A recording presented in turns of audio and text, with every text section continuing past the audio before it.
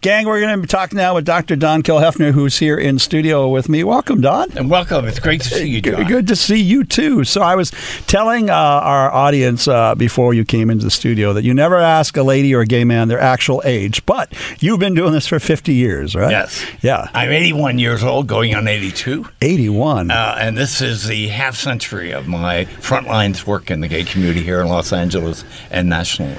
That is amazing. I know you're the founder of so many organizations, the Los Angeles LGBT Center, the Van Ness Recovery House. What am I missing? Radical Fairies. Radical Fairies, yes, of course. Gay Elder Circle, Gay Men's Medicine Circle, on and on and on. Okay. I am not worthy. I am like bowing to you. I am bowing to you. Come on, John. You have your contributions too. Yes, but I got started in 1979, so I guess 10 years after. 10 years after. Oh my God, this is my 40-year anniversary. There you go. I'm aging right along. I'm just going to say you've been around as long as I have. Yeah. The Radical Fairies is I think some of our listeners. I know when some of the staff was in earlier, I mentioned Radical Fairies, and they kind of giggled. They're like, "What's that?" And I said, Radical Fairies was started in 1979 by Harry A. and myself. We felt that it was time to have a redefinition of what it means to be gay. Right. That we're more than a sexual act. Right. That we're contributing something to society. And we held the first Radical Fairy gathering out in the Sonoran Desert, east of Tucson, at a little ashram.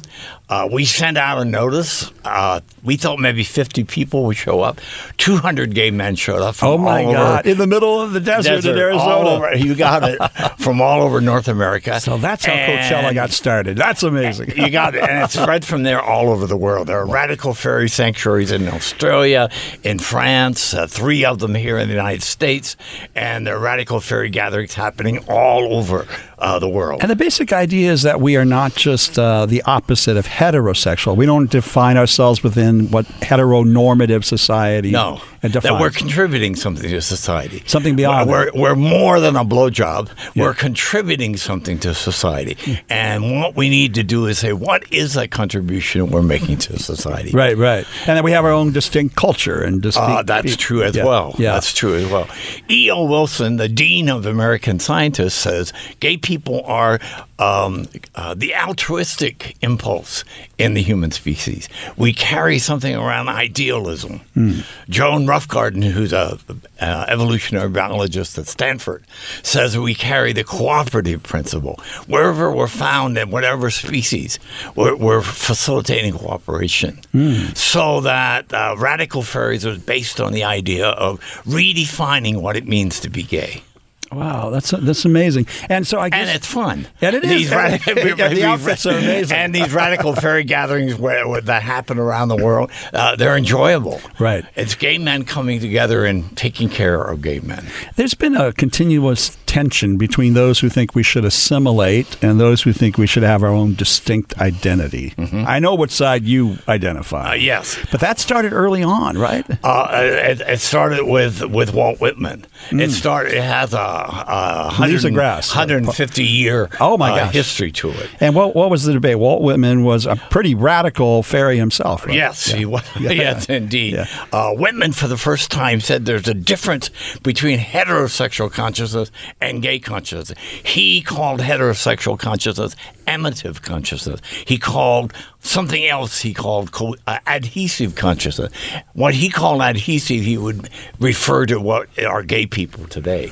So from the very, very beginning of the development of gay consciousness, Walt Whitman was central to it. That's interesting. And who was the polar opposite of that? Emerson. You got it. Yeah, the assimilationist. Oh, interesting. Wow. Yeah. And Emerson is an interesting individual because when he was in college, he fell in love with his college roommate, a male, and throughout his life, even though he married and everything like that, throughout his life, there was a gay part of him that he could never manifest. And that's why Whitman was such an embarrassment to Emerson, because Yes. He was out in the open with it. That's it. So those of you listening, if you didn't know, we just outed Walt Whitman and Ralph Waldo Emerson. Well, we didn't do it for the first time. Yeah, it's in the literature. People think it can see it. Now, when the Radical Fairies got started, there was also a group that tried to move the Radical Fairies more to a centrist position, wasn't there? I don't think so. No, okay. No, I don't think so. It's always been radical. There are some fairies who just call themselves fairies. Yeah, and that's fine with me. Harry and I designed it so it would be decentralized. We did not want any responsibility for running the Radical Fairies. What we said, if it's going to work, it's going to happen spontaneously out there with different Radical Fairy gatherings, and that's what happened. And then was there an international gathering once a year? No. But 2 years ago in England, there was an international Radical Fairy gathering that over 300 Radical Fairies got together, and primarily from the Middle East, Greece, Italy, the Mediterranean countries.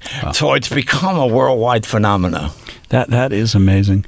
Starting the Los Angeles LGBT Center, it was, I think, the first center in the world. Yes, and is today the largest center of its kind in the world. But it got started because you and Morris Kite and... Basically, Morris Kite and myself, and plus a lot of other people who came and went as time went on. But the basic premise was two of them. Number one is to create a community where a community had never existed before. And secondly, if you have a community, the kind of base understanding of community is we take care of each other. And that's where the center came in. There had to be some place where we assumed responsibility for the welfare of each of us. And it was a house down in Crenshaw? Down on Wilshire Boulevard, not down the other direction from where we're sitting right now. Interesting. It grew out of Gay Liberation, the Gay Liberation Front here in Los Angeles. Many times people are more assimilationists are embarrassed by the idea that the center grew out of a very revolutionary organization. Yeah, but that's where it came from. I think most progress starts way out on the far left. That's where it starts. Many of them do. That's where it gets started. Yeah. Now, the very first center, was it men and lesbians? Gay men and lesbians? The center was open to everybody. We said womb to tomb services. It didn't matter. We had transsexual, trans services, et cetera, et cetera. It was an umbrella organization for the community. Nothing existed in the community at that time. Yeah, nothing. And that's why we decided we were going to provide all these services under one roof. Wow. Because where else were they? They didn't exist. Was there hostility from police or politician or church? Or? When we hung the sign out in Wilshire Boulevard saying Gay Community Services Center, one leader in the community said, "Hon, you're going to have to take down that sign or we're all going to get arrested." And we said, nope. What Gay Liberation is about, we're here, we're queer, we're not going anywhere, and we have as much right to be here as anybody else. The police never bothered us. That's amazing. Yeah. And back then, homosexuality was criminalized in the state of California. Yeah. We were organized at a time we were sick, we were criminals and sinful. Yes, exactly. Sounds like a fun party to me. Count me in. I'm down. That's amazing. And I know back then when the Advocate got started, and they started to send their newsletter through the U.S. mail, they got shut down as obscenity. That was a One Incorporated newsletter. One Incorporated newsletter. But where the Advocate comes in, it became our first national newspaper. Yes. Located here in Los Angeles. That's right. And so the activities of the Los Angeles Gay Liberation Front were covered every issue. And so what we were doing here in Los Angeles got spread nationally very, very quickly. And for the 1970s, Los Angeles was a center of the gay liberation movement here. I tell people that all the time. I think people think of New York because of Stonewall, and they think of San Francisco because of Harvey Milk. But Los Angeles stands on its own. Yeah. So much got started here. Right? Exactly. Yeah. Exactly. Yeah. I know that obviously now that we're talking, Radical Fairies got started here. The One Institute got started here. The Advocate got started here. The first Gay Political Action Committee, MECLA, got started here. I mean, there are historians who call Los Angeles the cradle of the gay community, the cradle of the gay community. Well, that would make you one of the first babes in the cradle. I certainly rocked the cradle. That's really amazing. So, and then the Van Ness Recovery House, they're coming on 40 years anniversary? They're coming on to close to 50-year. 50-year anniversary. Yeah, I sit on the board now, but I didn't know when we got started. Some members of AA came to Morris and I and said, gay people are discriminated against in recovery houses, in some AA meetings, and we want something different. And we said it's time to create a recovery house when we did that. My God. You were a busy bee. I still am. And you still are at 81. You still are. That's amazing. We need to take a quick break here. We're talking to Dr. Don Kill, Hefner area, live in studio. We'll be back after these messages here on Channel Q. We are in studio with Dr. Don Kill Hefner, one of the founding fairies of the modern LGBT rights movement. It's such a pleasure having you here, Don. It's a pleasure being here, John. Enjoying our conversation. Yeah, I've always liked your work in the community. Oh, thank you very much. You write a lot. You author a lot. You do everything, I think, from essays to books. And, right. And I know one of your current works is about midlife crisis, and you identify as a Jungian psychiatrist. Psychologist. Psychologist, yes. So tell us a little bit about what you've been writing about. The last 20 years, my focus of work in the gay community here in Los Angeles and nationally has been intergenerational cooperation and consciousness. I work with young people. I and some other people do a group called Father Hunger for teens, late teens, 20-something, helping them make that transition into adulthood. Roberto Blaine and I do a community-based workshop called Gay Men and Midlife Awakening, rites of passage into the second half of life. And then I also do a lot of work with old people, elders, workshops on how to become an elder, and have created something called the Gay Elder Circle here in Los Angeles, where older men are assuming the role of elders in the gay community. So I'm trying to develop intergenerational communication, intergenerational cooperation. Which is ideal, because usually it's conflict. There's usually generational conflict. It can be. It can be, yeah. And I'm really curious about this because, I'm of a certain age. I got a big birthday coming up this year. I'm not even going to tell you, but it starts with a 6 and ends with a 0. I got a big birthday coming up, and I know that for me, the men that were right in front of me mostly got wiped out in the epidemic. So I didn't really have any role models. When I came out, and all of a sudden it's like, here's an epidemic, and it's like, what are we doing? What are we doing? Well, I have a slightly different view on that, and in my writings I express it.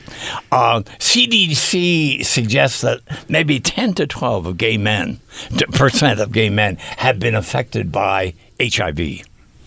The rest have not. Where are those other gay men? They weren't wiped out. Why aren't they assuming responsibility in the community?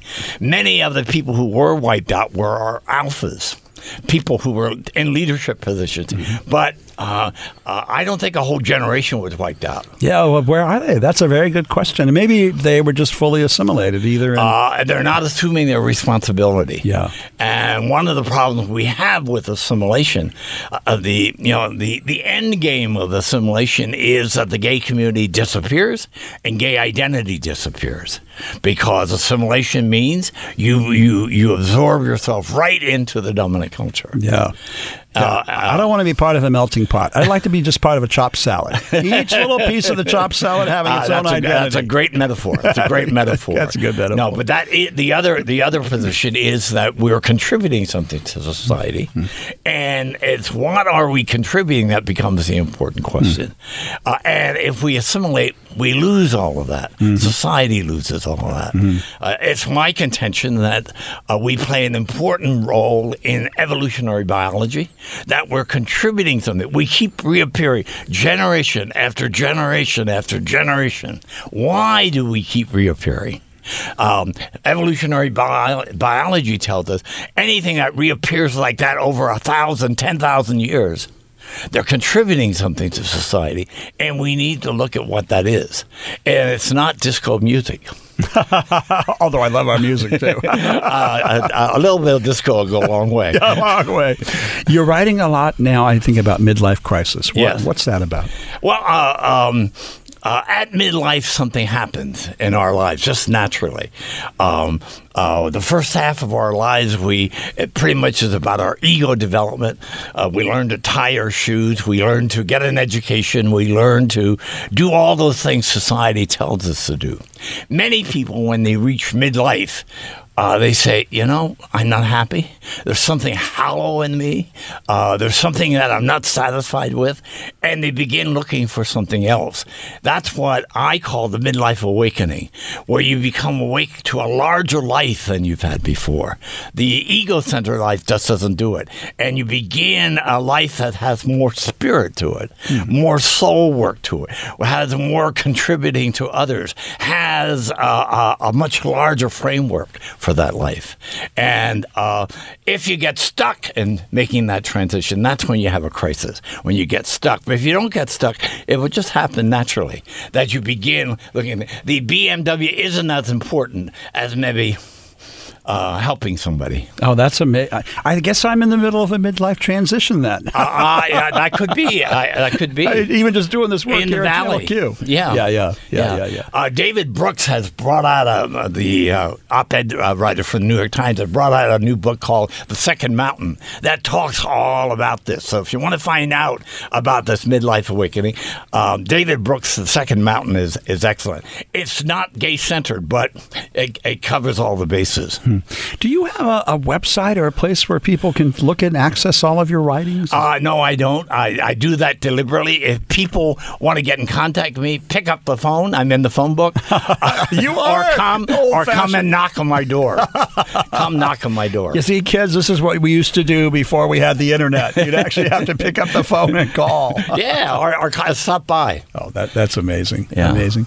I think a lot of your work has been around gay men. Now, do you have an ally in the women's community, lesbian community? No. I'm the G in LGBTQ. You are the G. I'm the G. You are the G. I'll let the L's and the others take care of their work. I take care of the G work. Very, very, very cool. When you were a young man and coming, who did you look up to as? Walt Whitman. Walt Whitman. Walt Whitman got me through it. Why? Walt Whitman. Why? Because he wrote about love between men. He wrote about same-sex sex. He wrote about people like you and me in his poetry. And this was in the 1850s or 55, I think it was first published. Right after Lincoln got assassinated, basically. That's amazing to think about. Yeah. Wow. Yeah. And then there's been a whole series of people. I've had the good fortune to work with Morris Kite here in Los Angeles. I've had the good luck to work with Harry Hay in terms of organized radical theory. So I've worked with some of the giants of gay history here in Los Angeles. Yes. Well, you are one of the giants in gay history here in Los Angeles, Don. You make me laugh. You are one of the giants. Looking forward as the community now moves into this new millennium of work, and with young millennials coming right behind us as the next generation, are you hopeful? I'm hopeful, and I also said there's a lot of work. The Catholic Church says that we're objectively, morally inferior, and that has to be challenged. There's gay liberation work to be done. Still, even in 2019. Yeah. Of course there is, and to pretend like the battle is over is nonsense. Yep, I agree with you. The Catholic Church says that we're intrinsically evil. That has to be confronted, just like the APA had to be confronted in the early 1970s. American Psychiatrists Association, right? Yes. APA. We're done with our time, Dr. Don Kilhefner. Thank you I hope you'll come back. I'll come back, John. Just I'll have knock on my door and I'll be back. I got your phone number. I'll call you. We'll get you to come back. Gang, thanks for tuning in here on Channel Q. When we come back, we'll be talking to Rand Martin, the first lobbyist on HIV and AIDS in the 80s here on Channel Q.